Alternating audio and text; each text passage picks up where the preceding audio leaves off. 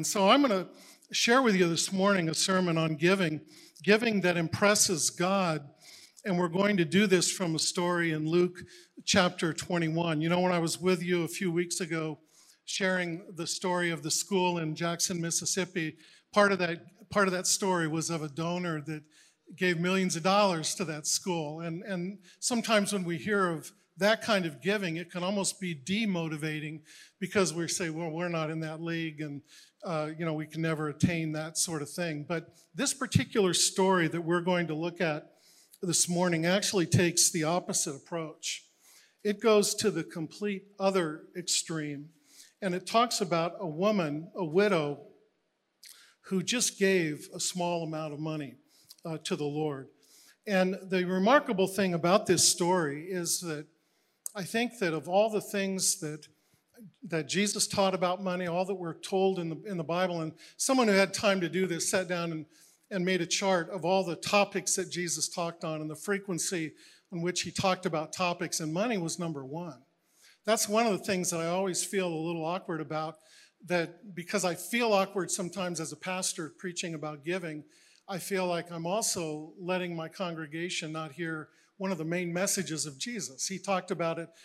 Someone has said 1 out of every 6 messages that he gave, he talked about money in one sense or another. Well, this story in Luke 21 is a story of Jesus addressing the issue of money. And this story, even though it's only 4 short verses, seems to capture almost everything that you need to know about giving. It's just really remarkable the way that it plays out. But let me read you that story from Luke chapter 21, verses 1 through 4. It says, as Jesus looked up, he saw the rich putting their gifts into the temple treasury. He also saw a poor widow put in 2 very small copper coins. And he said, I tell you the truth, this poor widow has put in more than all the others. All these people gave their gifts out of their wealth, but she, out of her poverty, put in all that she had to live on. Put in all that she had to live on. I want you to see 3 lessons from this passage this morning. We're going to just jump right into them. And the first lesson is this, that giving is between you and God. Okay, giving is between you and God. That's something that we might overlook just as we sweep into this story. The context of the story is that it's the Passion Week. It's after Jesus has ridden into Jerusalem on Palm Sunday, and the crowds were adoring him on Palm Sunday. The same crowds that by the end of the week would be calling for him to be crucified. And in between, there's all this interaction that goes on between Jesus and religious leaders, frankly, during that week. There's a lot of arguments. There's a lot of debates. Jesus spends a lot of time at the temple because the temple is the focal point for the whole Passover celebration, which is what is going on that particular week. And the temple was a very large area. It could literally hold thousands of people inside the temple grounds. Not all of them had access to every part of the temple, but the grounds were very large. And Jesus found himself one day sitting where people would put their donations for the temple treasury into some container. I don't know if it was a box, if it was a basket like we have, or just what it was that they put this into. But he noticed that the rich were throwing all kinds of money into that. And then this widow comes and just puts in a couple of small coins.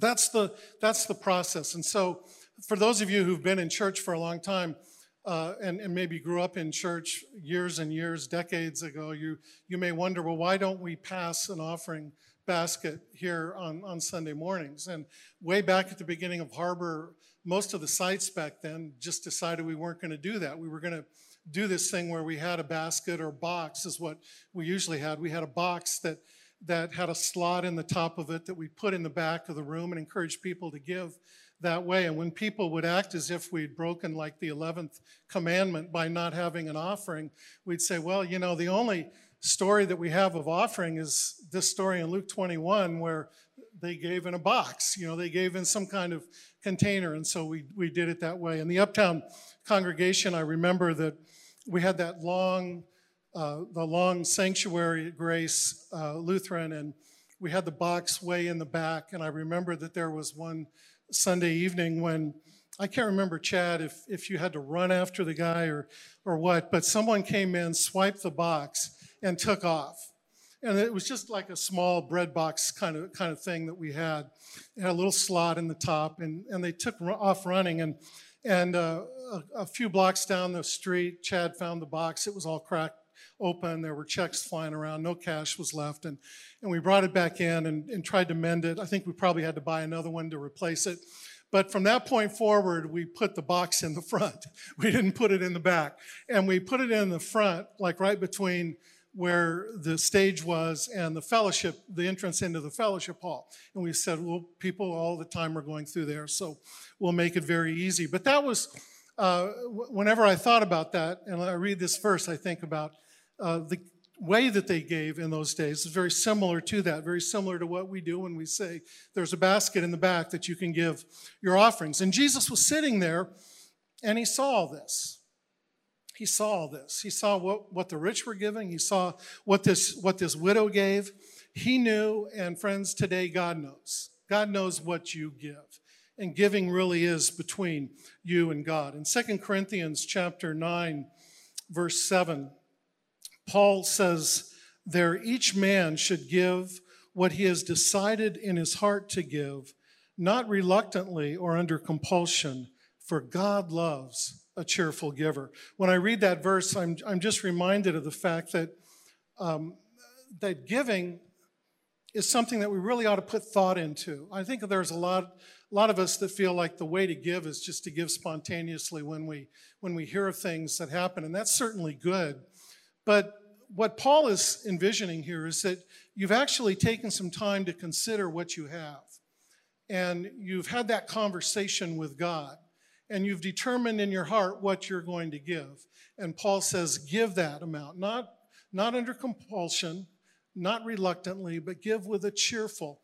And the word is actually hilarious. Give with a hilarious heart as you give. And so giving is between you and God. And you have to ask yourself, have I had that heart-to-heart conversation with God about giving? Is that something that I've done intentionally, or is it something that just is sporadic in my life? Giving is between you and God. I think the second thing that jumps out from this passage is the simple truth that God is not impressed with large sums.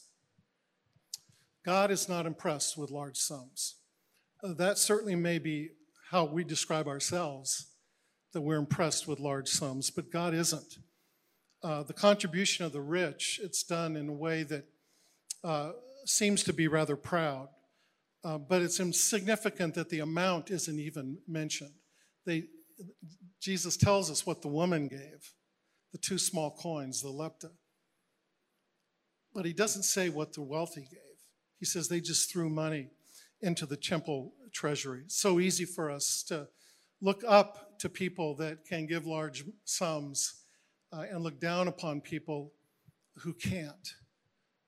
But what this passage teaches us, one of the very clear things, is that God is not impressed with large sums. The contribution of this widow, it says that there were 2 small coins that she put into the offering that day. They're lepta coins. They represented the smallest denomination of coin that they had in those days.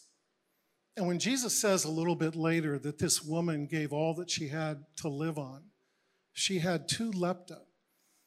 And people have wondered, is that hyperbole there, or is he really saying that's all that she had to live on? And I think it's the latter. And commentators who have looked at this passage suggest that there's evidence that tells us that that was kind of a minimum amount that you could give.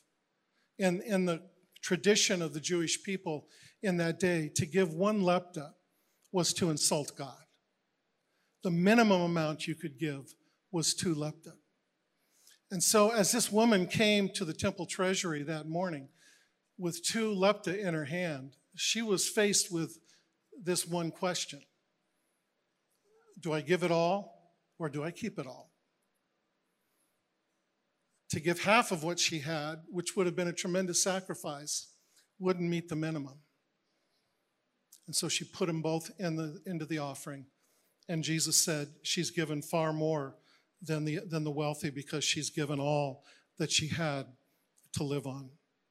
You know, our tendency, again, is to, as I said, to be impressed with large sums that are given. That's the news that we see in the papers, of big philanthropists giving large amounts of money to this organization or to that organization. And we tend to be impressed with that, and we despise small gifts. And I have to admit that I found myself so often in that category myself, even as a pastor.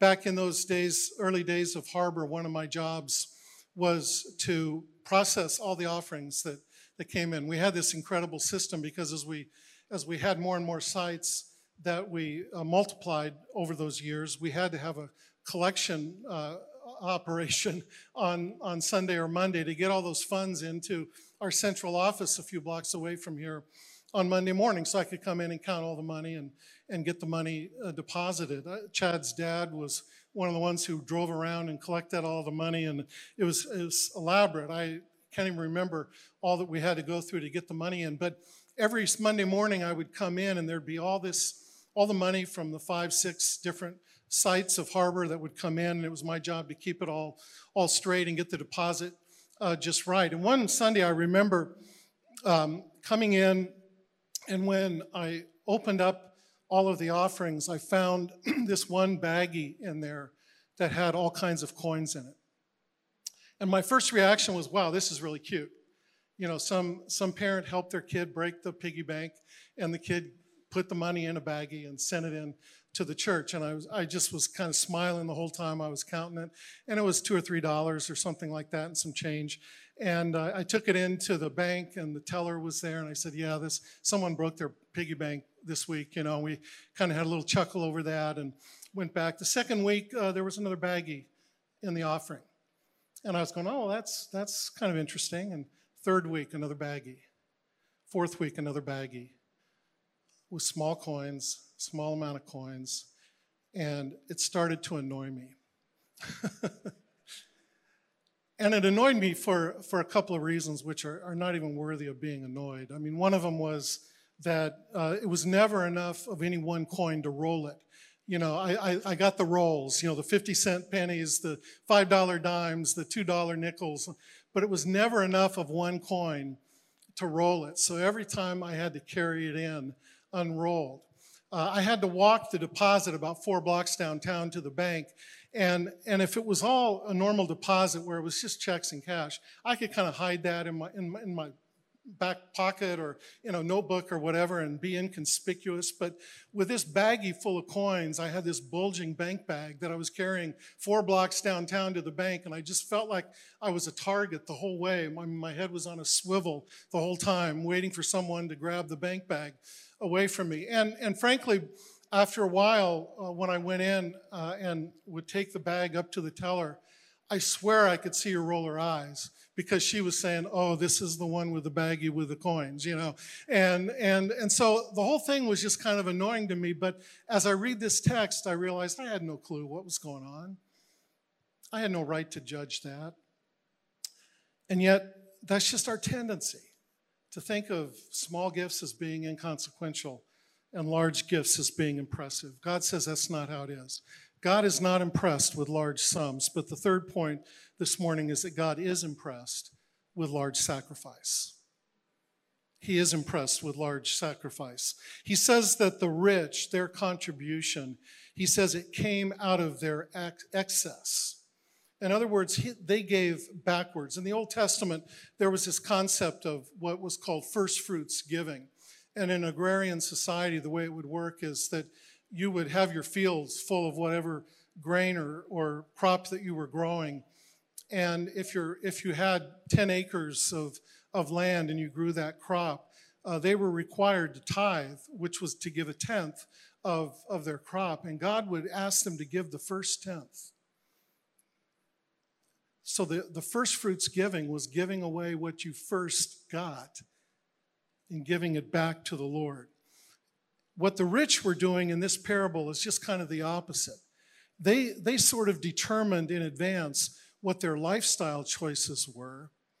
And if there was money left over at the end, they would give it. And often it was a large sum of money. But other times, if it wasn't a large sum, well, then we weren't able to give because they were giving, he says, out of their excess, not out of their first fruits. I remember reading the story years ago about Warren Buffett and Bill Gates. They came up with what they called a billionaires challenge. And it was an event where they invited billionaires to a retreat to talk to them about this challenge. I didn't get an invite to that. I don't know if any of you did. I didn't get an invite to it, but I read about it later on. And at that retreat, Bill Gates and Warren Buffett challenged these billionaires to give away half of their wealth to philanthropic causes. And they told incredible stories about people who took that pledge and determined that they were going to give away half of their money to charitable causes that would help people around the globe. But Warren Buffett also ran into some resistance from people that weren't willing to give away, billionaires who weren't willing to give away half of their money. And I remember watching an interview with him on this topic on 60 Minutes where he said, I got so tired of listening to the stories that I realized that I needed to write a book. And the title of the book would be How to Survive on $500 Million. Because he said, apparently there's a bunch of people that don't think it's possible, Too often we fall into that trap of setting our standard of living before we think about giving.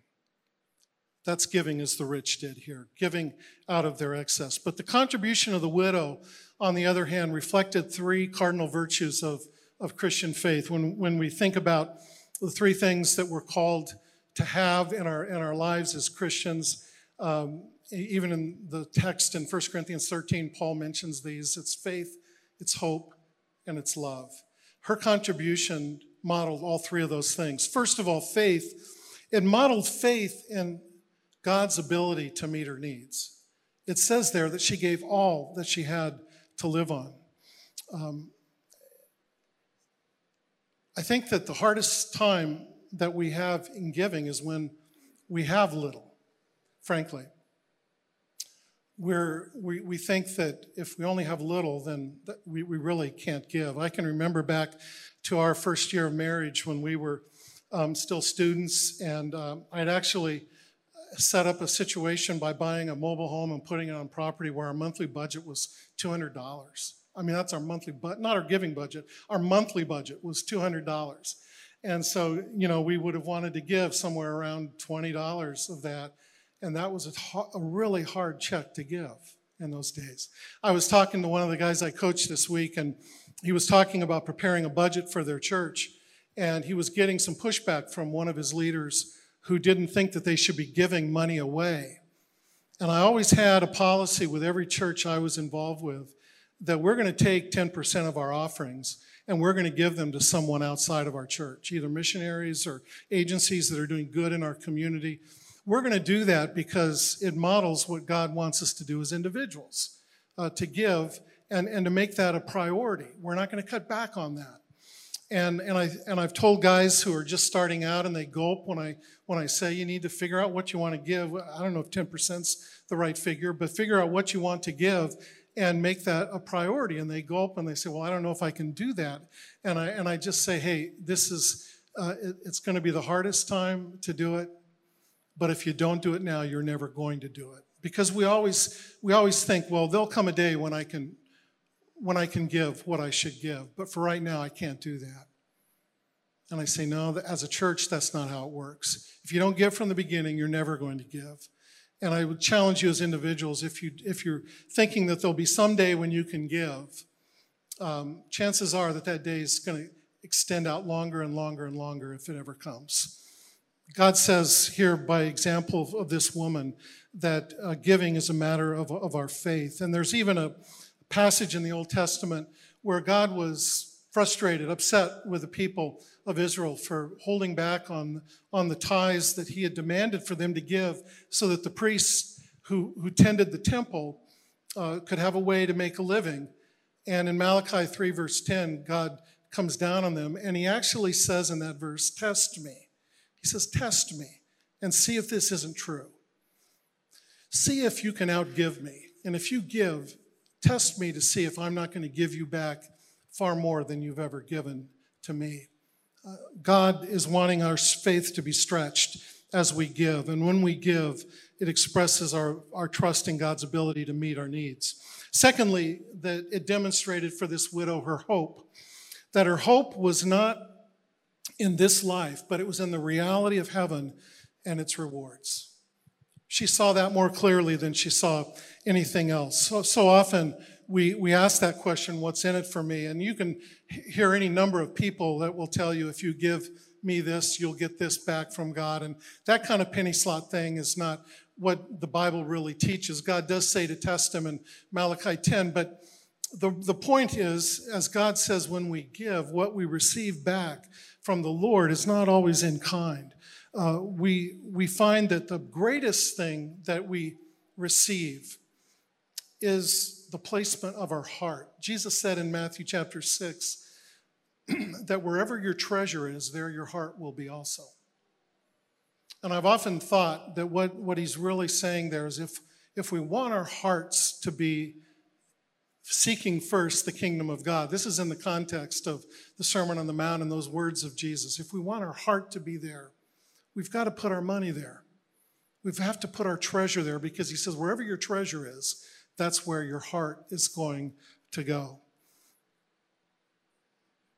And for this lady, her hope was demonstrated that she really trusted in the reality of those future rewards. So faith and hope, but then finally it demonstrated her love for God and not for money. You know, in that same context, Jesus actually he actually personifies money at one point. He tells the people he's speaking to, you cannot serve God and mammon. You cannot serve God and money. So he's talking about money as being a servant, a master that which we can fall into service to if we love money. He says you can't do both. You can't serve both. There's a power that money has over us, and the power of greed and materialism in that day is probably even stronger in our day today. And the only way, friends, that I know how to drain that out of your soul is to give. And it's senseless. In one sense, you could say that this widow giving to a temple, a temple set up there that was doomed to failure. I mean, that temple was destroyed in 70 AD, 30 or 40 years later. You could say, well, that was kind of a stupid thing for her to do with her money, but it expressed her heart of love for God. And you see, giving is not God's way of raising money. Ultimately, it's God's way of raising children. He wants us to give for what it does in our hearts. God loves cheerful givers. He loves hilarious givers. In the Old Testament, over and over again, whenever they were called upon to bring their offerings, it was often in the context of a feast that they would have. And there's almost this sense like, yeah, we're going to give the first fruits. We're going to give all this stuff in faith that everything's going to come in. But let's go have a feast right now and just kind of laugh at how odd this feels, how senseless this feels. But that's how God wanted them to give, because it expressed their faith and their hope and their love for him. In 2 Corinthians chapter 8 and 9, Paul actually talks there about a church in Macedonia that was just a model church for giving. And it wasn't because they were wealthy. In fact, the opposite is true. They had very little to give and to live on. But he set them up as a model because of the way that they gave sacrificially.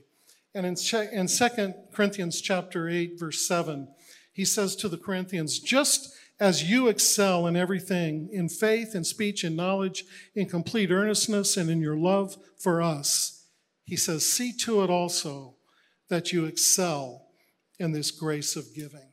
Excel in the grace of giving. That's kind of an interesting way of putting it. There's all sorts of things that we might think it's good for us to try to achieve and to excel in.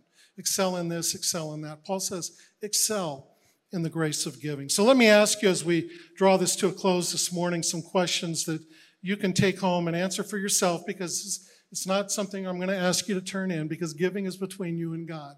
But let me give you some questions that I think might be helpful for you as you have that conversation with God. The first would be this: what sacrifices do you have to make in your lifestyle to give what you give?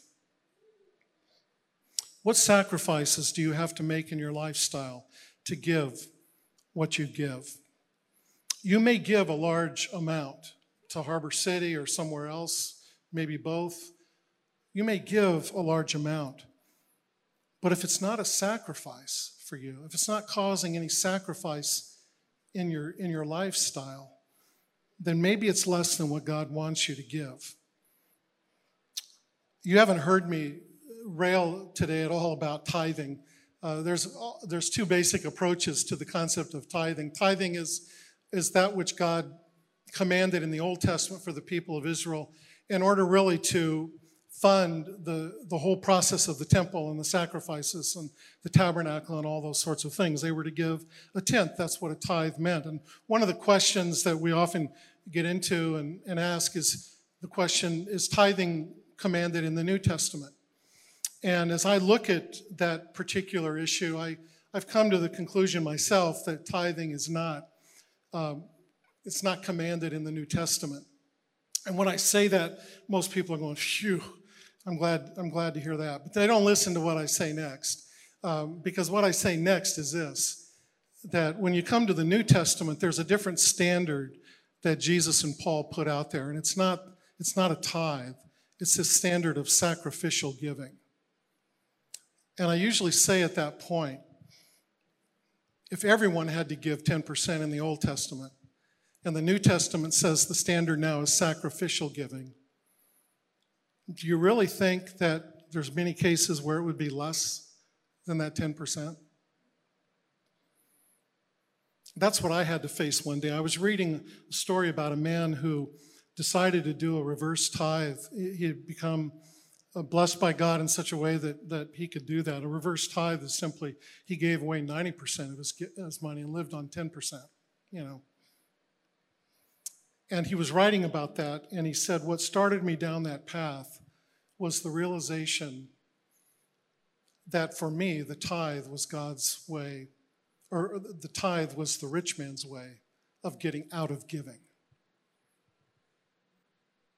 It was kind of the box that you could check. Yeah, here's my bank deposits. Do the math, 10%, check. I got that one covered.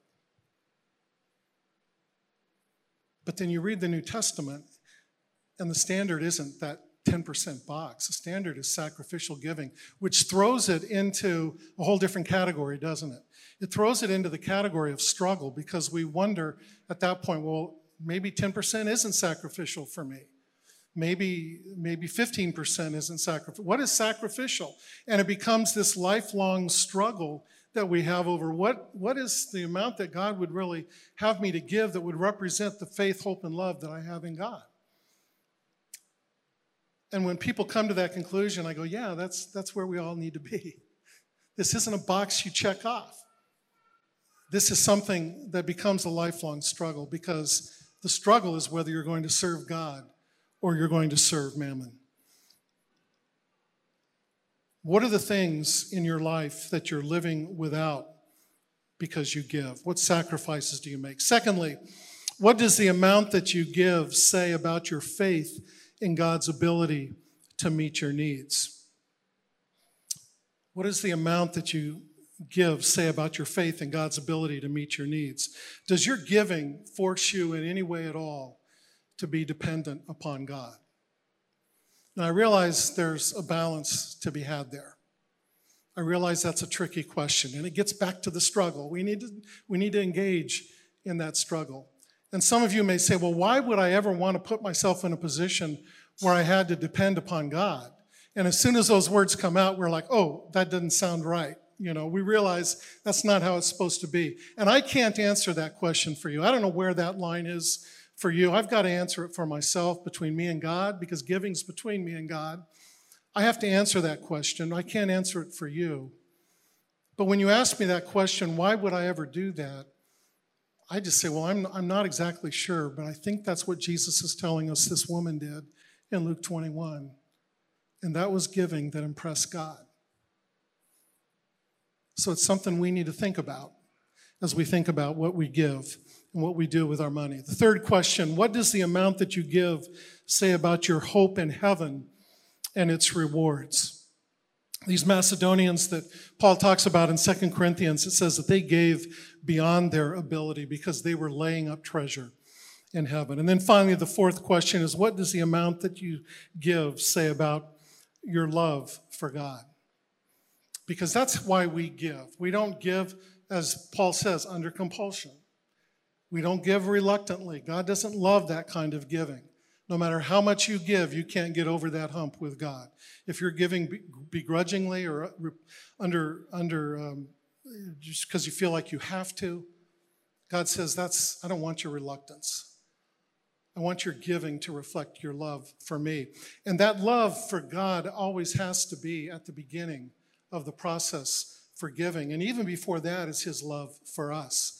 Because in that same context in 2 Corinthians where Paul is talking about these Macedonians, he begins it by saying, for you know the love of our Lord Jesus Christ, that though he was rich, for our sakes he became poor, so that we, through his poverty, might become rich. He's defining rich and poverty in different ways there, isn't he? But it carries right over. And what Paul is saying is you first have to be affected by what God has done for you in Jesus. That Jesus left all the comforts and religion and joy of heaven to come to earth, to become poor, so that we through his poverty might be rich. And once you're touched with that, Paul says, then you're in a place to give because you know that you've been given far more than you can give. So let me wrap up here this morning. I think there's three responses that most people have to sermons on giving. The first response is what I call the so-and-so response, which says, boy, I'm so glad so-and-so's here this morning. or so-and-so needs to hear this. I'm going to link them to that as soon as I get home, I'm going to link them to this sermon because so-and-so needs to hear this message. And if that's where you find yourself this morning, you go home and listen to it again and pray that the Lord would reveal your heart to yourself, because we all need to have that heart-to-heart conversation with the Lord. This isn't for anyone else. It's for each one of us who is here. Secondly, there's people who respond to this they're very frustrated. They're very hurt. They're discouraged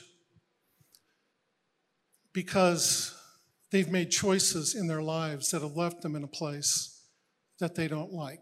I don't know how many people that I have talked to over the years who have told me stories about how materialism has just kind of gripped their hearts, and it started to grip their lifestyle. It started them down a road to debt, and now they're in this place where they just hate the whole topic of money. Their credit cards are maxed out, and they hate the fact that when they send in the minimum amount of $50 a month, the balance only goes down $10. They feel like they're forever enslaved in that. They say, I can't talk about this with my spouse because we just end up fighting over these things. And invariably, they'll come to the point where they say, when I hear a sermon on giving, it tears me up, because I'm embarrassed at what I give. I'm embarrassed that I find myself in this situation. And if that's where you are this morning as you hear these words, I just would want to first tell you to go to God and listen to the gospel. Don't feel the burden. Don't take this as a burden on you before you first go to God and say, God, you've given me so much. And confess to him where you've messed up along the way. And ask God to give you the strength and the resolve to move forward in a different way. And I always encourage people when we come to that point in their lives to figure out whatever they're giving and just bump it up a little bit as an act of faith. I mean, it may be difficult for you to do that because you find that with all these commitments that you've made and the place you've driven the car of your life into the cul-de-sac, you find that there's just hardly anything that you can give, and maybe it's only 1%, and that's fine. That's where you are. That's being honest. That's having the heart-to-heart. And if it's at 1%, maybe set a goal to make it 2.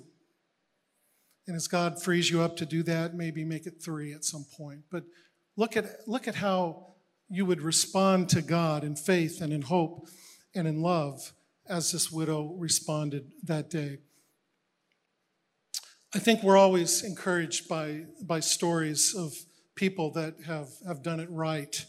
And I wanted to share a story this morning as we close. And it's a story about someone that most of you here knew far better than I did.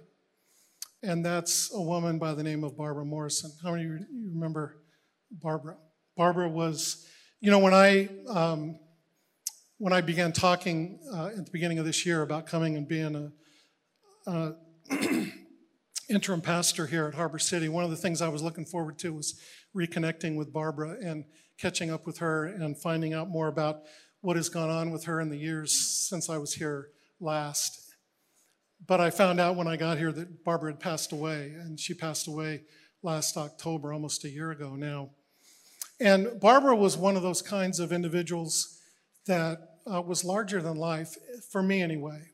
And I know everyone experiences people in different ways, but I doubt that there would be many of you here, if any, that wouldn't have a Barbara Morrison story, okay? Barbara was just one of those kind of individuals. And the story that I have of Barbara, kind of the biggest one that I have, goes back 15 years ago to a service up in the Uptown Church. Barbara would always sit right down in front on the aisle. She had her little canister of oxygen that she toted around there with her, and she sang as loud as she could, and she just praised the Lord and was very attentive and always encouraging to me. That was my relationship with Barbara back then. And there was one night when I had preached a sermon and I was standing off to the side having a conversation with someone. Without the corner of my eye, I saw Barbara approaching with her canister.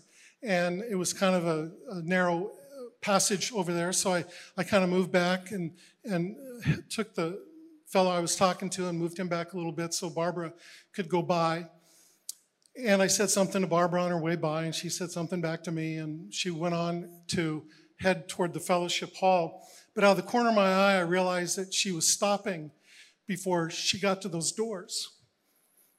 And as I looked at what was going on, what I saw was her reach in to her big bag that she always carried. And she pulled out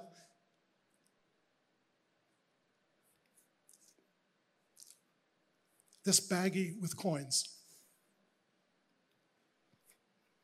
And these boxes that we had, like I said, they were really great for putting bills or checks. The slot was perfect, a few coins. If you were trying to squeeze a baggie full of coins into that slot, it was a job and a half to do that. And I just kind of stood there and I watched Barbara struggle for the better part of a minute to maneuver that baggie of coins down through that slot to get it into the box. And the longer she struggled, the more I just felt convicted in my own heart. And I had to dismiss myself from this conversation I was having and do business with the Lord. And I'll tell you, from that point forward, every Monday morning when I came in to count the offering for the weekend, one of the first things I would do was grab the baggie, and I would open it up, I'd count it, and I felt like counting that money, whether it was $2, $3, $4, whatever it was that particular week, probably was the most sacred thing I did every week. Because I was measuring out someone's sacrificial giving to the Lord. And that's the third category this morning, friends. There's the so-and-so category, there's the category where you just feel convicted, but there's also a category where you give beyond what you're able because you trust that God will meet your needs, whatever they are. And your hope is not in what you can amass in this life, but your hope is in heaven and its rewards. And I thought about Barbara as I've thought about this passage this week and thought, do you think she ever regrets for a moment what she did, what she gave? Absolutely not. Her only regret is she couldn't have given more at this point. But it also expresses love for God, that God's touched your heart in such a way that you want to respond with that kind of love. And if that's where you are this morning, I have nothing to offer you because you've already received it all from the Lord. And that is giving that impresses God. Let's pray. Father, we thank you this morning for this passage which shows that once again you turn the values of the world upside down for your kingdom. And that you know our hearts, you know our lives, and what you ask of us is to be honest with ourselves and honest with you, and take steps which demonstrate our faith and our hope and our love, even with our money. We thank you for your love for us, which is the foundation for all of this. And we pray these things in Jesus' name. Amen.